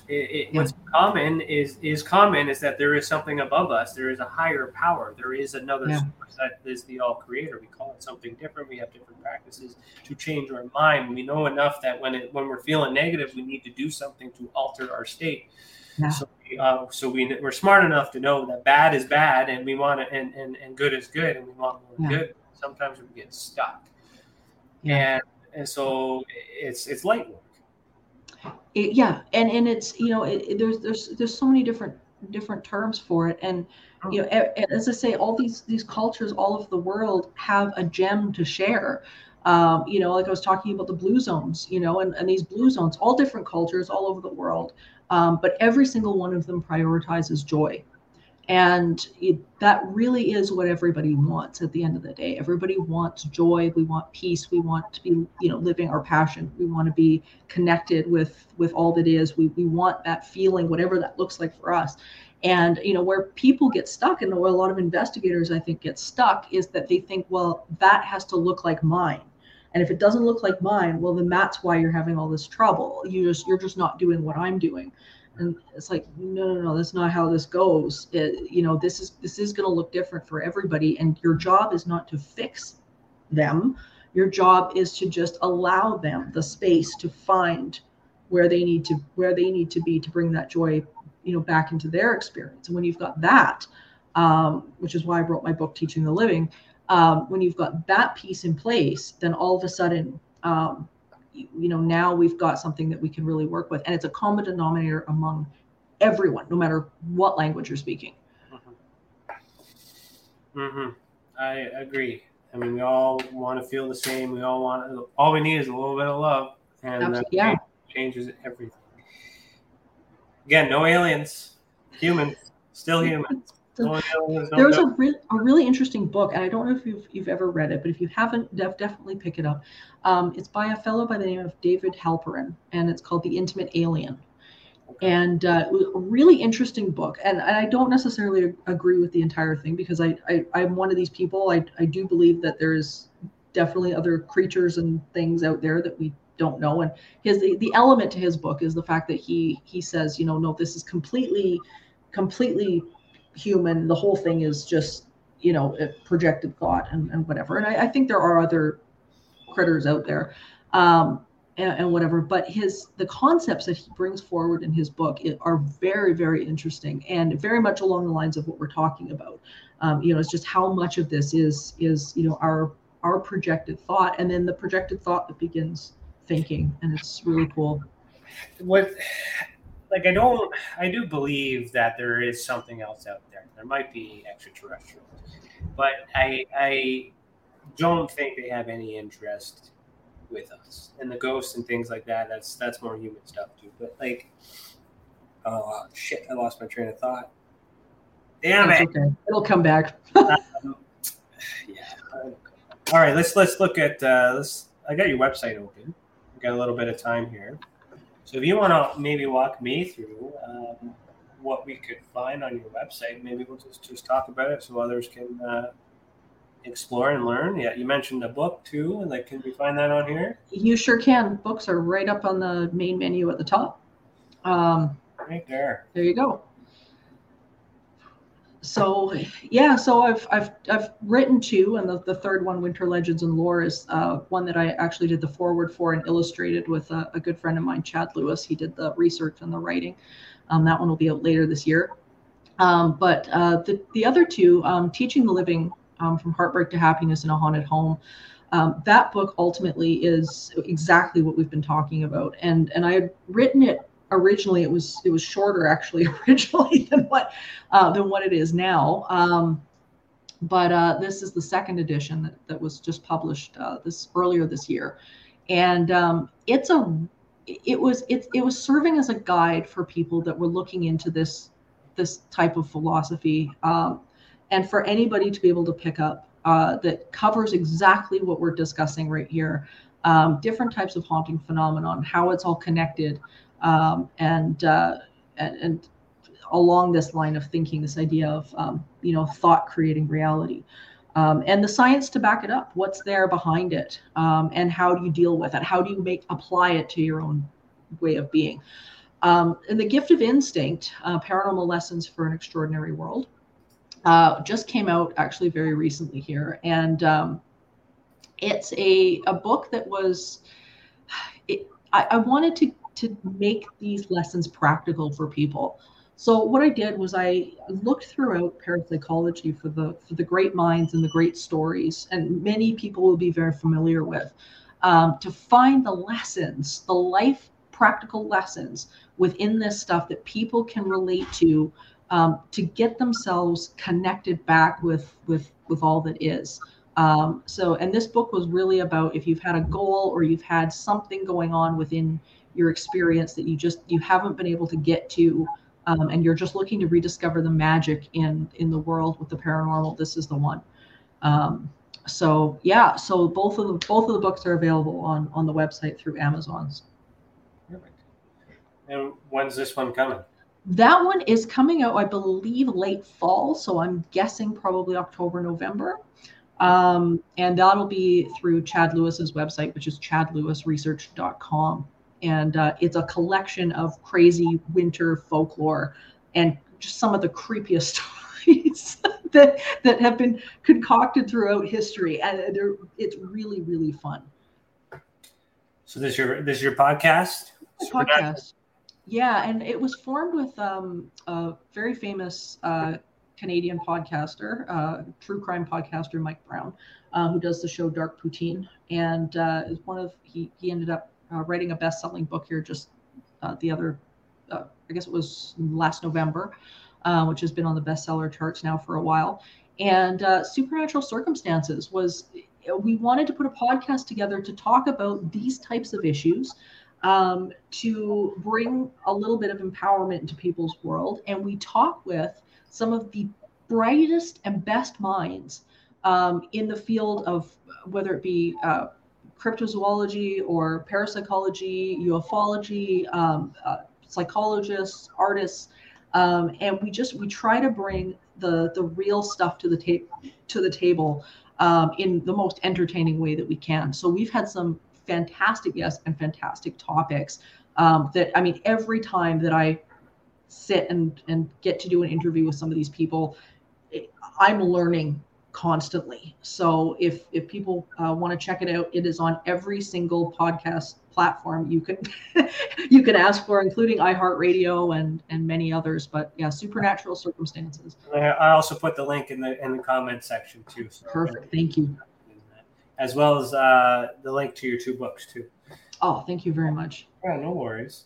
Okay, so events you wanted to talk about too, right? So you're doing events? Yeah, there's always something going on. So one of the things that I really, really love to do, and it's my passion above most of the other things, is the fact that I get to present these subject matters to people in the most unique way that I can. And a lot of my background is in theater. So for me, being able to do live shows, live theater shows, live presentations is one of my absolute passions. And the thing that's been missing in parapsychology has been a way to get the right scientific information to the general public in a way that is not them sitting down and reading a bunch of boring papers. Because you don't need to fake this stuff. You don't need to be, out there creating stories and faking evidence and this kind of a thing. The real stuff is where the magic is. And so for me, it's been trying to figure out these different theater shows that I can bring to different people, different communities all over, and present this stuff in a way that is memorable, it's fun, it's exciting, dynamic, and something that people are going to remember. And then they can, go look the information up afterwards, and they can find out that it's not fake. So, so all my live events are on entityseeker.ca, and I'm available for bookings and whatnot as well. So if people want to give me a shout, email me through my website, and can arrange that also. So that's oftentimes how shows get to different communities. People can email me and find out. So I just noticed you put our show on there for tonight. Thank you. I sure did. Thank you for doing that.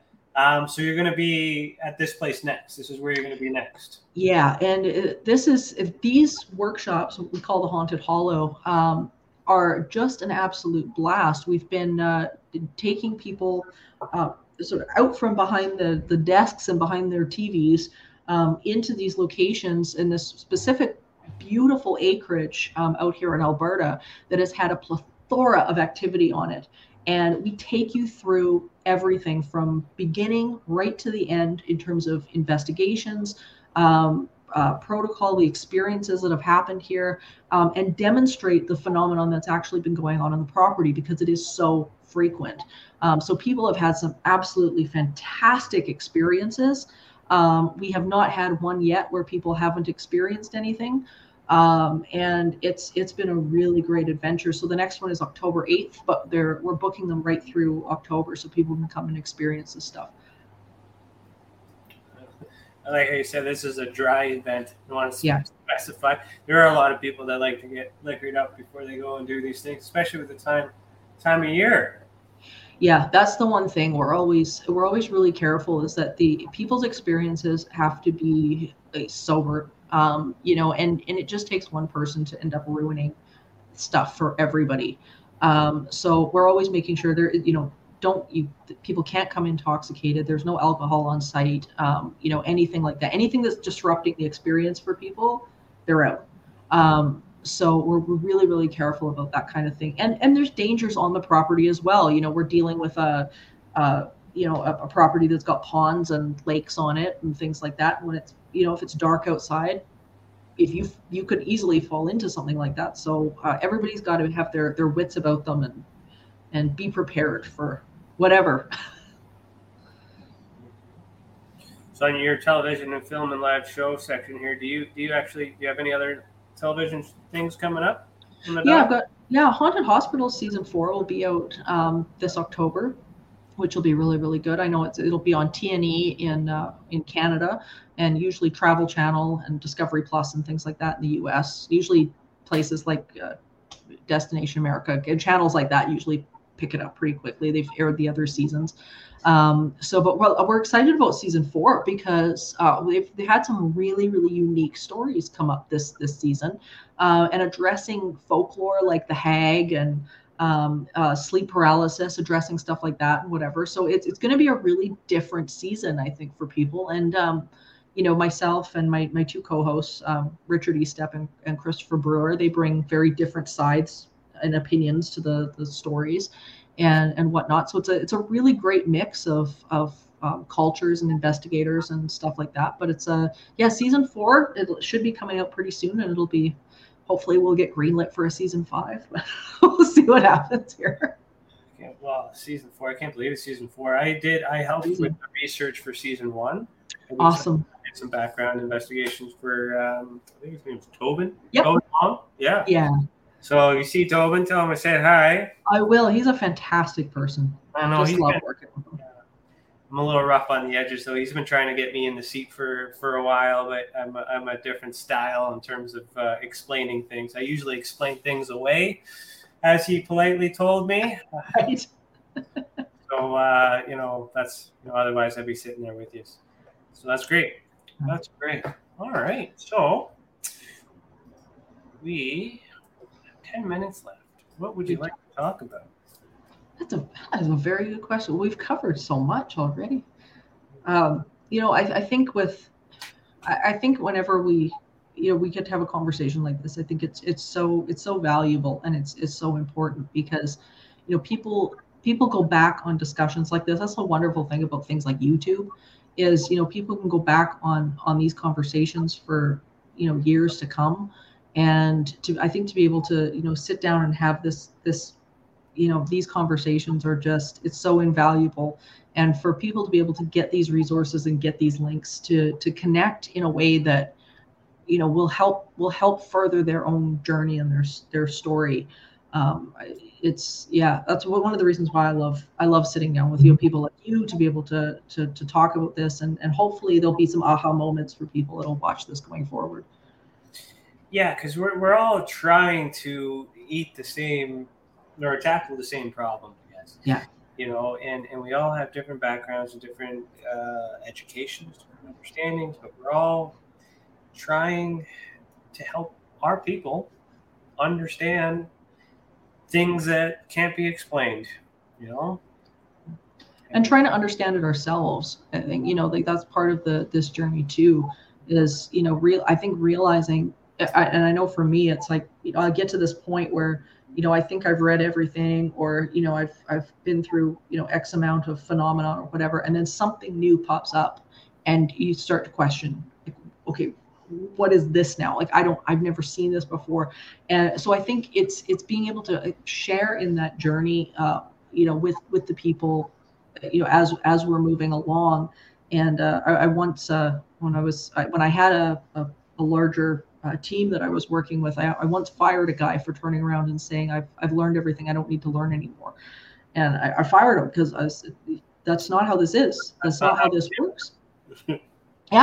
Yeah, it's just not, that's not what this universe is about. And, it is constantly expanding. It's constantly unfolding. And ultimately, this is really This is the journey that we're all on and all experiencing, trying to figure out like what our place is in this universe. It's really wild.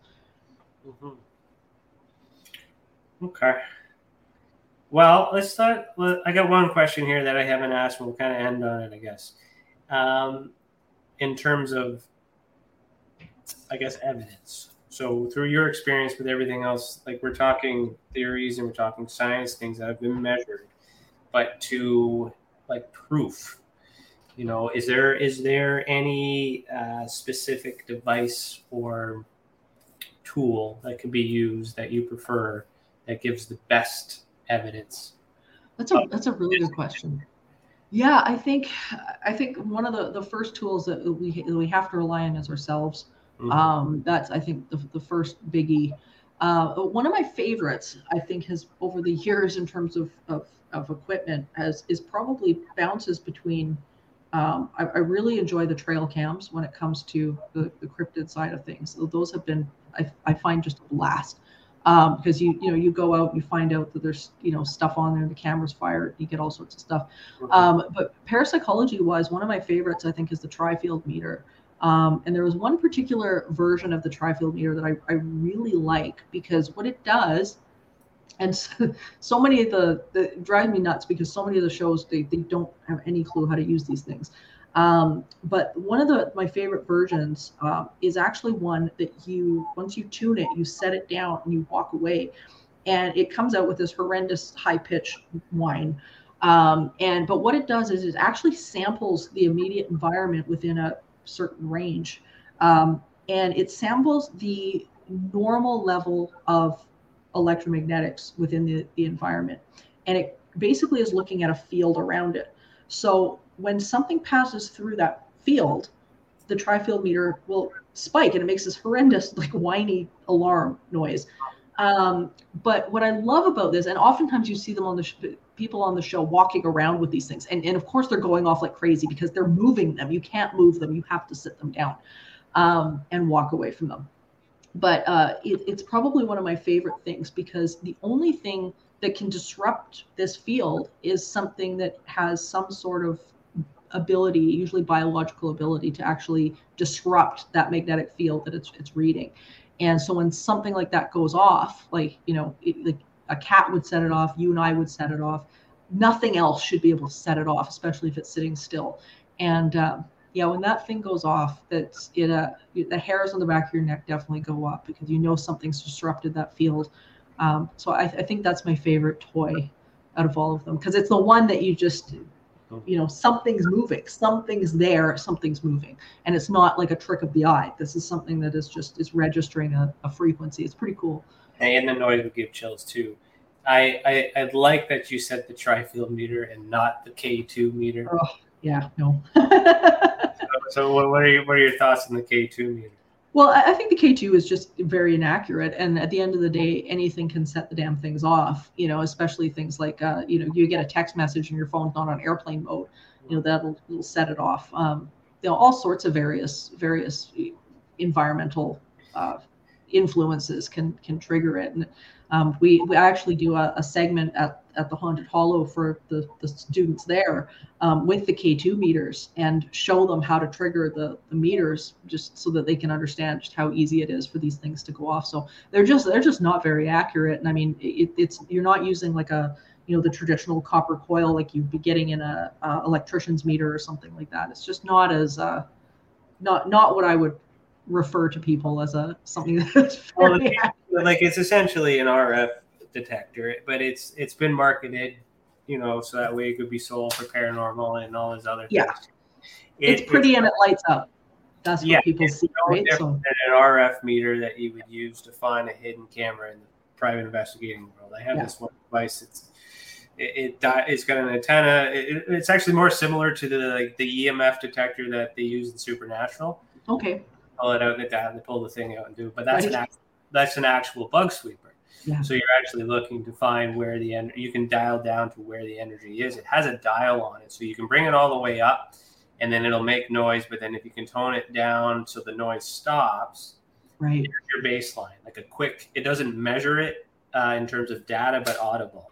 So you have your baseline, and then you'll be able to, once you sweep, and then if it beeps, then you dial it down a little bit more, get a little closer, and then boom, you find the hidden camera, you find the hidden microphone. So the K2 meter is essentially the same technology, except it's super sensitive and you can't dial it down. Yeah. I like the REM pod, which is a similar device, creates that magnetic field, and you got that beacon, and you can test it where the range is. Yeah.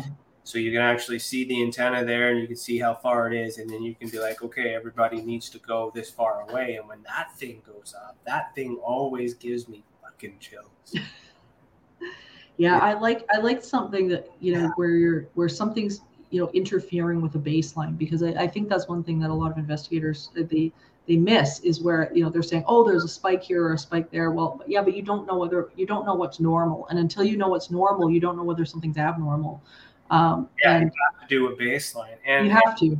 What I also like to do is I like to use all three of those devices. I'll use the REM pod, I'll use the tri-field meter, I'll use my normal bug detector. I'll even have a K2, but I'll have them all sitting down in the spot, because if it's just a sweep of something coming by, maybe the sensitive one, the K2 picks it up, but the rest don't. But if the REM pod goes off and it's buzzing and everything else is moving, now you got to look at all of these different devices, the engineering behind all of these devices. You know, even if one is defaulted or broken or the batteries are dead, how did all of them go off? Yeah. So, you know, so that's a tool. Still doesn't prove any more than a single device, but if anything, it kind of reinforces that particular moment. Yeah. You can't blame the device being faulty.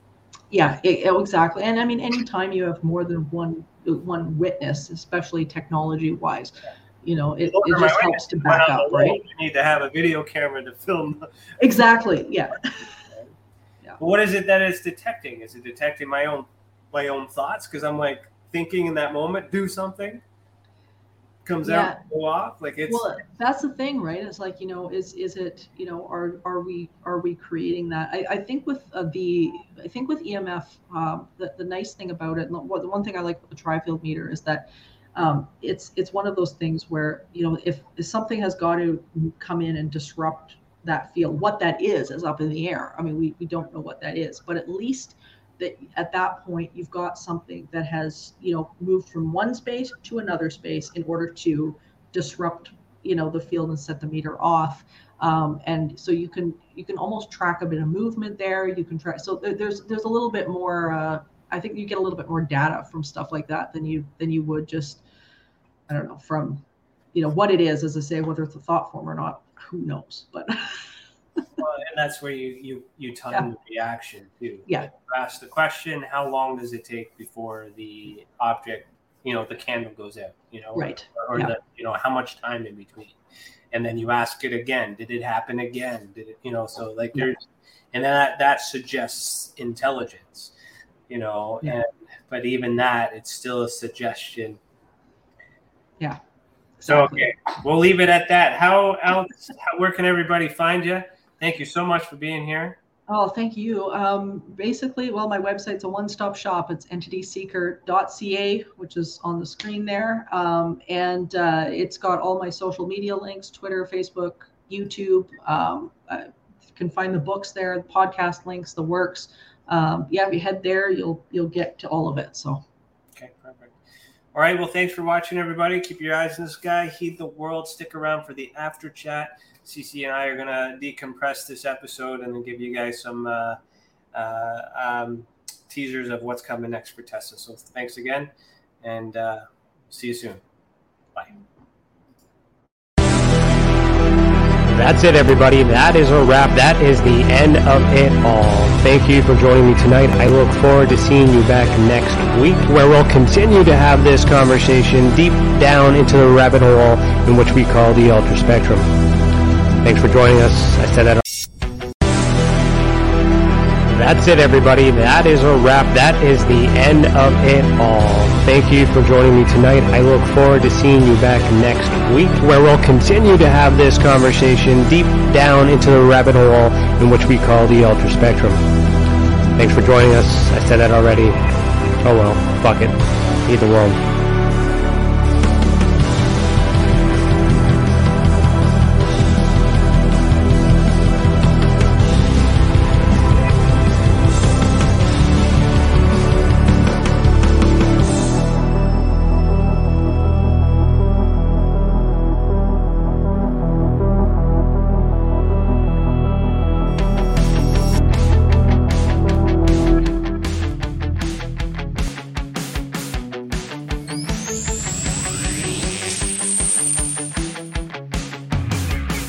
Hey everyone, I hope you enjoyed this episode of Beyond the Tinfoil Hat. If you're not watching us on YouTube, you're missing out on the live after chat between Ryan Stacy and Cece. In the after chat, we'll be speaking directly with those in the live chat to answer their questions and comments. We also provide the latest updates for the Experiencer Support Association and our professional partners. If you're interested to learn more about Tessa and what we do and see the video that goes with the audio, please visit the Experiencer Support Association on YouTube and subscribe. If you do this, you'll be able to join our live chat discussion. Don't forget that notification bell for updates on all Tessa content and posts.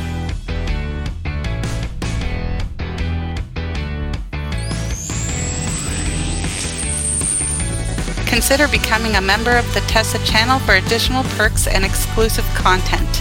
You can find us at www.experiencersupport.org to learn more about the work we do and the support we offer for experiencers and the resources and content available for these researchers, investigators, and enthusiasts of paranormal phenomena. You are not alone, and we believe you. Thanks for tuning in. Keep your eyes in the sky and heat the world.